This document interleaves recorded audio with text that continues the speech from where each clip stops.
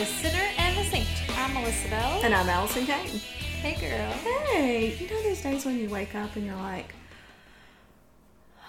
you just feel like you can take a deep breath and you notice the sun is shining and there's a soft breeze and you can kind of think clearly or more clearly than you have been and you just feel lighter on your feet. It's a good feeling. It's a good feeling, and then sometimes that amazing high, as I would call it, is quickly followed by the next morning where you suddenly wake up and you're a little bit grumpy and you see the cobwebs and everything's a little bit dark and gloomy. That's true. But you know what? There's freedom in realizing that we can be both. It doesn't make us broken. It doesn't make us less Christian. That's exactly right. And we can... I think what I've realized is we can have gratitude without feeling that, like... Euphoric? Yes, that euphoric happiness. Yes. They aren't mutually exclusive, happiness and gratitude. You can still be grateful in the sad times. Yeah. You know, or in the days where things feel a little heavy. And gratitude, the focus on that certainly helps you move towards more happiness. Yeah. But they are not mutually exclusive. And you need to give yourself time and space for both. I agree. And to realize, like you said, both of those emotions are okay. And both are from God. They are. I mean, he experienced all kinds of emotions. I think we forget that it's okay when things aren't great. It's okay if things are fabulous and they aren't for someone else. Not like you need to be shoving that in their face and rubbing it in, but we shouldn't feel guilty when we're having a good day. Like, everything is okay. It's so funny that you say that, because I do feel like I downplay one side or the other all the time. Oh my gosh, me too. Like, all the time. I'm always downplaying something. That's that's actually really convicting to my heart. I know, maybe we should stop recording. Hang on. We didn't think this went through. Oh my gosh. I mean, wow. That is so true. I mean, I had the hardest few days and I was just putting on a cheery face and everything was fine. I went to these events. I was downplaying my grief and my sadness. And then on the flip side of that, if somebody else, I'm having a glorious day, and somebody else is having a bad day, I don't talk about it. I kind of stifle it down. You know, oh my gosh. I'm guilty of that. And the truth is, maybe they would feed off of the joy and excitement we have. Yes. But we don't even give them the opportunity. How do we give ourselves permission to be ourselves? Okay. Oh my gosh, are we fake? We are fake! Y'all, oh my gosh. I hope you'll still listen to us after today. Now, I would say fake, not fake. We're still going to give you the God's honest truth. We are not fake in that regard. But to anyone else, please say we're not the only ones. Well, we're the only ones acknowledging it in this moment, for That's sure. right. We don't have to earn our keep. Why do we try? Yes, that one's big for me right now. My value is not wrapped up in the kind of dinner that I make. It is not wrapped up in my clothing that I'm wearing, or if I put myself together for my husband today. That is not where my identity is wrapped up in. And I don't have to earn my keep. I don't have to take the kids places. I want to, because it brings them joy, and I like watching my children, enjoy their life and figure out what they like, what they don't like, excel in things, have hard times, and I get to be there for it. I like that, but that doesn't earn my keep. Are you saying that 100%? Or are you saying that to remind yourself of that? Kind of both, because I've been on this journey for a little bit. Yes. I've been on the don't earn your keep for a little bit. Yeah. I mean, I think we all try to earn our keep in certain ways. You know, I want to, every time my son and his friends come over, I'm not trying to earn my keep. I'm trying to have fun when they're here and bake them cookies and do things and love on them. But, yeah, it just makes you think about, what am I doing in my life? Just maybe ask yourself this question today. Am I doing something in my life that I think I have to do, but that God hasn't necessarily called me to. I just feel like I'm striving for something. Like we should always be reaching. I don't like the word strive. Yeah. Because we should reach to God. We should reach out to others. We should reach to be a better person every day. But don't, the striving just sounds like this artificial work. Like that isn't possible. So I love this conversation because if you guys couldn't figure this out, we really are unpacking it in the seconds that we're speaking. But when you're saying, I think I'm making dinner for my family and this is what I do because I'm a good wife. Well, that is a narrative I'm telling myself. And so I've taken someone else's narrative. You're making cookies because you're trying to impress your kids' friends, which is not the truth. But sometimes the enemy will sneak in and change our narrative a little bit. But the truth is, you're creating a healthy, happy, safe place for your son and his friends. And that is what you are all about. Right? And so I think it's this little tricky narrative. I read last week on memes. God, keep making them, people. We love them. Anyways, and it said, if the enemy, I'm going to get it wrong, but if the enemy can convince Eve that she is oppressed while in the Garden of Eden, he can convince us that our blessings are actually inconveniences. Shut up. That is a good one. Yeah, keep those coming.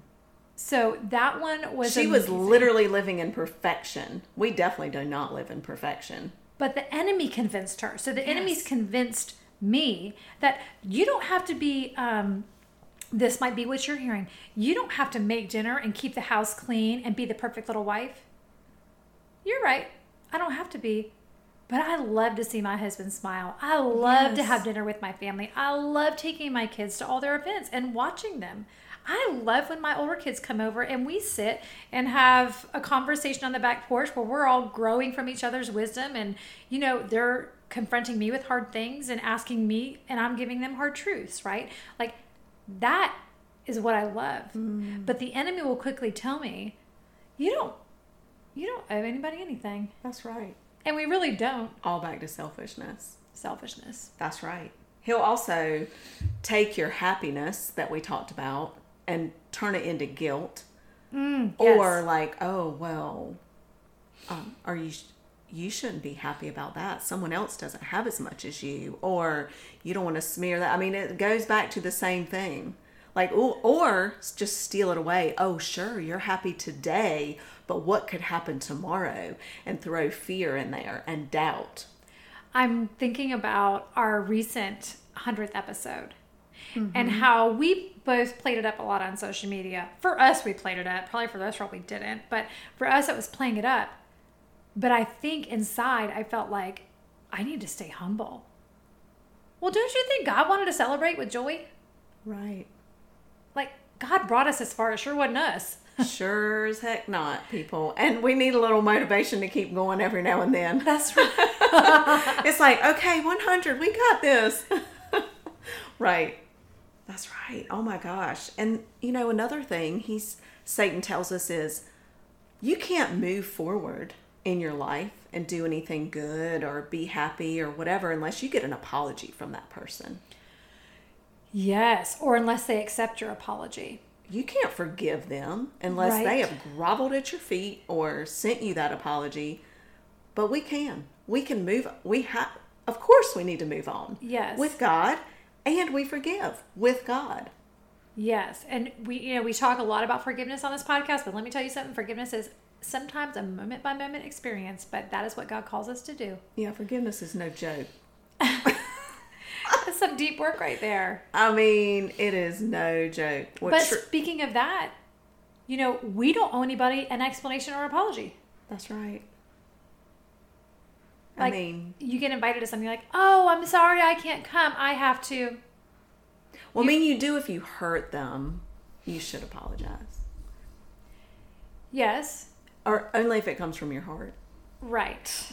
But I think what you're saying is, just to clarify. Okay, clarify, because I'm already, lost. But like, we don't have to apologize or owe anyone an explanation for something that we can't do in the moment, or like a function or a job that we can't take on, or that takes away from the things God has called us to. Yes. We always feel like we have to give a reason. There it is. Maybe that's it. We don't have to give everyone a reason for what we can and can't do.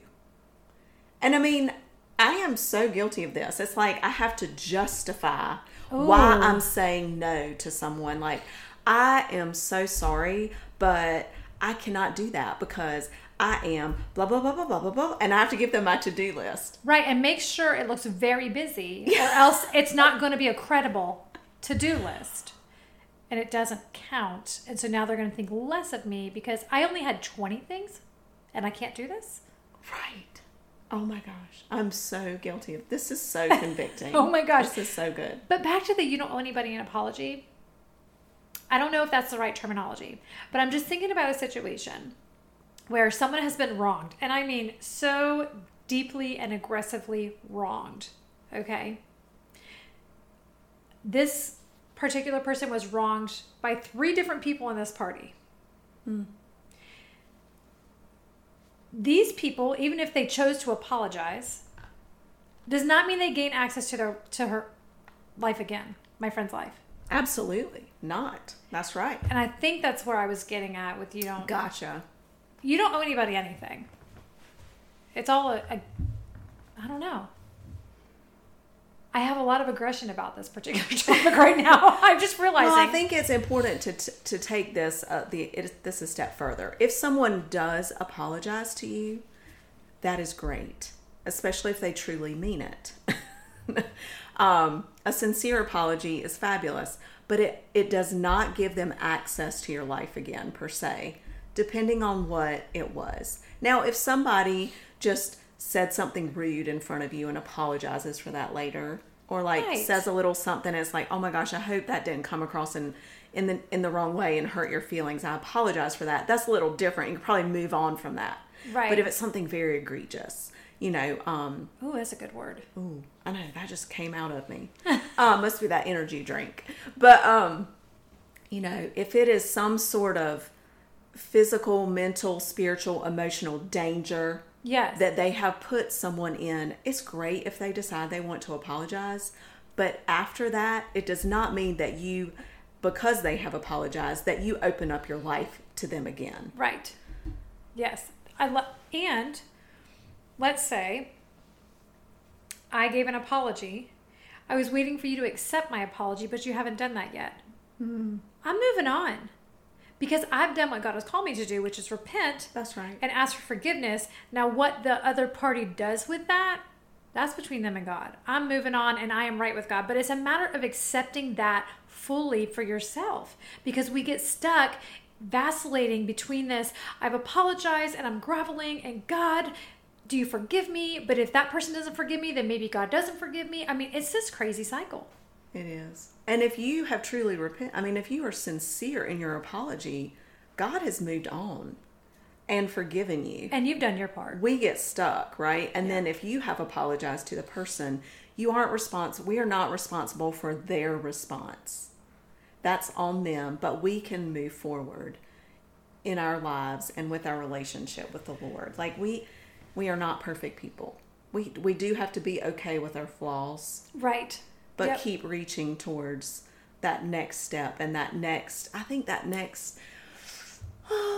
level, that's a terrible word, but that next step with God, like of growth, where we recognize our flaws faster, or God begins to soften them and take control of them. So have you ever noticed, this is another thing, do you apologize a lot, like for everything? Like, yes. I'm just thinking like in a grocery store, someone, like you both try to go down the aisle and say, oh, I'm sorry.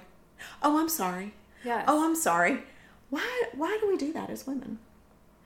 So you're right. I do think, and I just had this conversation with somebody else. I do think it's a woman thing where we immediately feel like we need to pull back and allow them to go first. And I don't know what that is, but also let's not take it to the point where all of a sudden that is that person trying to minimize us because we're a woman. Oh, absolutely. That is not. probably the narrative that we have just adopted over our lives, and we get to decide what narrative we listen to. I think this really has more to do with me. You know, I think one, it's a habit Yes. that we have taken on, but it started from somewhere, maybe from our own mothers. Oh, yes. Or an insecurity as young. I don't know. But I think it becomes a habit. And so I am actually trying to take note of this and just say, oh, excuse me.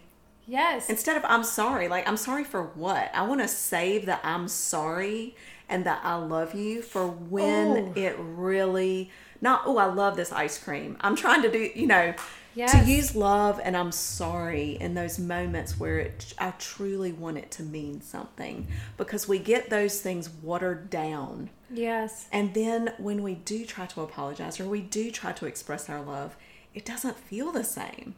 It doesn't feel as deep. It still feels kind of shallow. Like when I say, I love you to my son or my daughter or my husband, and I have said all day, ooh, I love this shirt, I love this ice cream, it takes away from it. It's the same with I'm sorry. Yeah. We don't want to water that down, but Satan loves to do that. And I think it's important to realize that we're never going to arrive this side of heaven. Amen, sister. So give yourself lots and lots and lots and lots of grace. Give the people around you lots and lots and lots and lots of grace.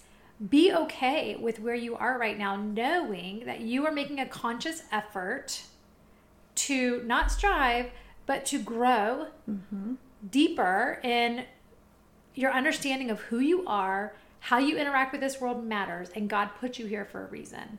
Right. And not, this isn't it can't be an excuse. Like, well, I'm never going to be perfect this side of heaven, so I might as well just cuss all the time or do the wrong thing or not care about people. Like, it's you can't use it as an excuse to not try to grow in your relationship with the Lord, because he does change our hearts. But we do have to give ourselves grace, because there is no checking growing off the list in this lifetime. Right. And if you feel like you've arrived, I mean, go ahead and write your obituary, man. You might be going tomorrow. He will quickly humble us when we feel it, when we feel that way.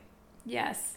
Yeah. Yes. This was interesting. I will say there is such a freedom and a joy and peace in knowing, okay, it used to stress me out, but I'm never going to check this off my list this side of heaven. Like, I will never get to the point where I've got this all under control, all under wraps. I am working really hard every day, trying to lean on Jesus and not myself and my flesh and all of those things to be the person that he wants me to be, that he desires for me to be in this lifetime. But there's a freedom in knowing I'm not going to be able to ever check it off the list. At first it was discouraging, like I said, but now it's like, okay, this is just something. It's a couple of steps forward, a step back, a little bit forward, a little bit back, maybe a little bit back again the next day. But I'm keeping my eyes on Jesus, and the motion is forward for me. Even though I might get tugged back a little bit in the current every now and then, keeping my eyes on Jesus. You just reminded me of, I'm sure it's on the Atlantic too, but you know, the Gulf of Mexico, when I went to the beach as a kid all the time, there'd be a big umbrella, and so you knew, like, that's my umbrella, and your parents would say, stay in front of the umbrella, this is how you can find us. Well, you haven't moved, technically. Like, you haven't forcefully moved, but the current is just slowly drifting you, and I really feel like that is our life as we try to go closer to God. Beautiful analogy. You know, it's like the world says, stay here, and if we want, we could tether ourselves to that umbrella, right? But God is just slowly bringing us and drifting us. And I don't ever remember, like, struggling against it. It was just this, like, movement that I was pretty much unaware of until I looked up and went, oh, wow, look how far I've gone. Right. And I think that's where a healthy balance is. And how interesting, because as you were describing that analogy, I saw God as my umbrella. And then what happens is I'm trying to stay focused on him, and the current me unknowingly is pulling me away from him slowly and gradually. And then I'm like, oh gosh, I look up and the umbrella's halfway down the beach. And I'm like, oh crap. Like my sunglasses from a couple weeks ago. Right, exactly. And I'm like, oh gosh. And it takes work to get back against the current, to keep my eyes focused on Christ. Or I would walk all the way to shore and take the easy way back to him on the beach. So I didn't have to fight the water. But you could look at it either way. It's so funny because neither one are wrong, and we have permission, and we don't have to apologize for the way we saw that. Exactly. And there's so much freedom in realizing that. Yes. I mean, that is the ultimate way to conclude this podcast. It's like, which way did you see it? Either way is fine. But just keep your eyes on Christ. Yes. And just be okay with yourself and try to push those lies that Satan likes to twist. Our truth, our joy, our peace, he just twists it with just the smallest little, tiny little dab. Yes. It's like putting a little bit of extra baking soda in your cake. Totally messes it up. Maybe that's why I don't make cake. Oh, gosh. Well, we hope that this has been a challenging and convicting but eye-opening podcast for you as well as it has been for us. Thanks for joining us this week on The Sinner and the Saint.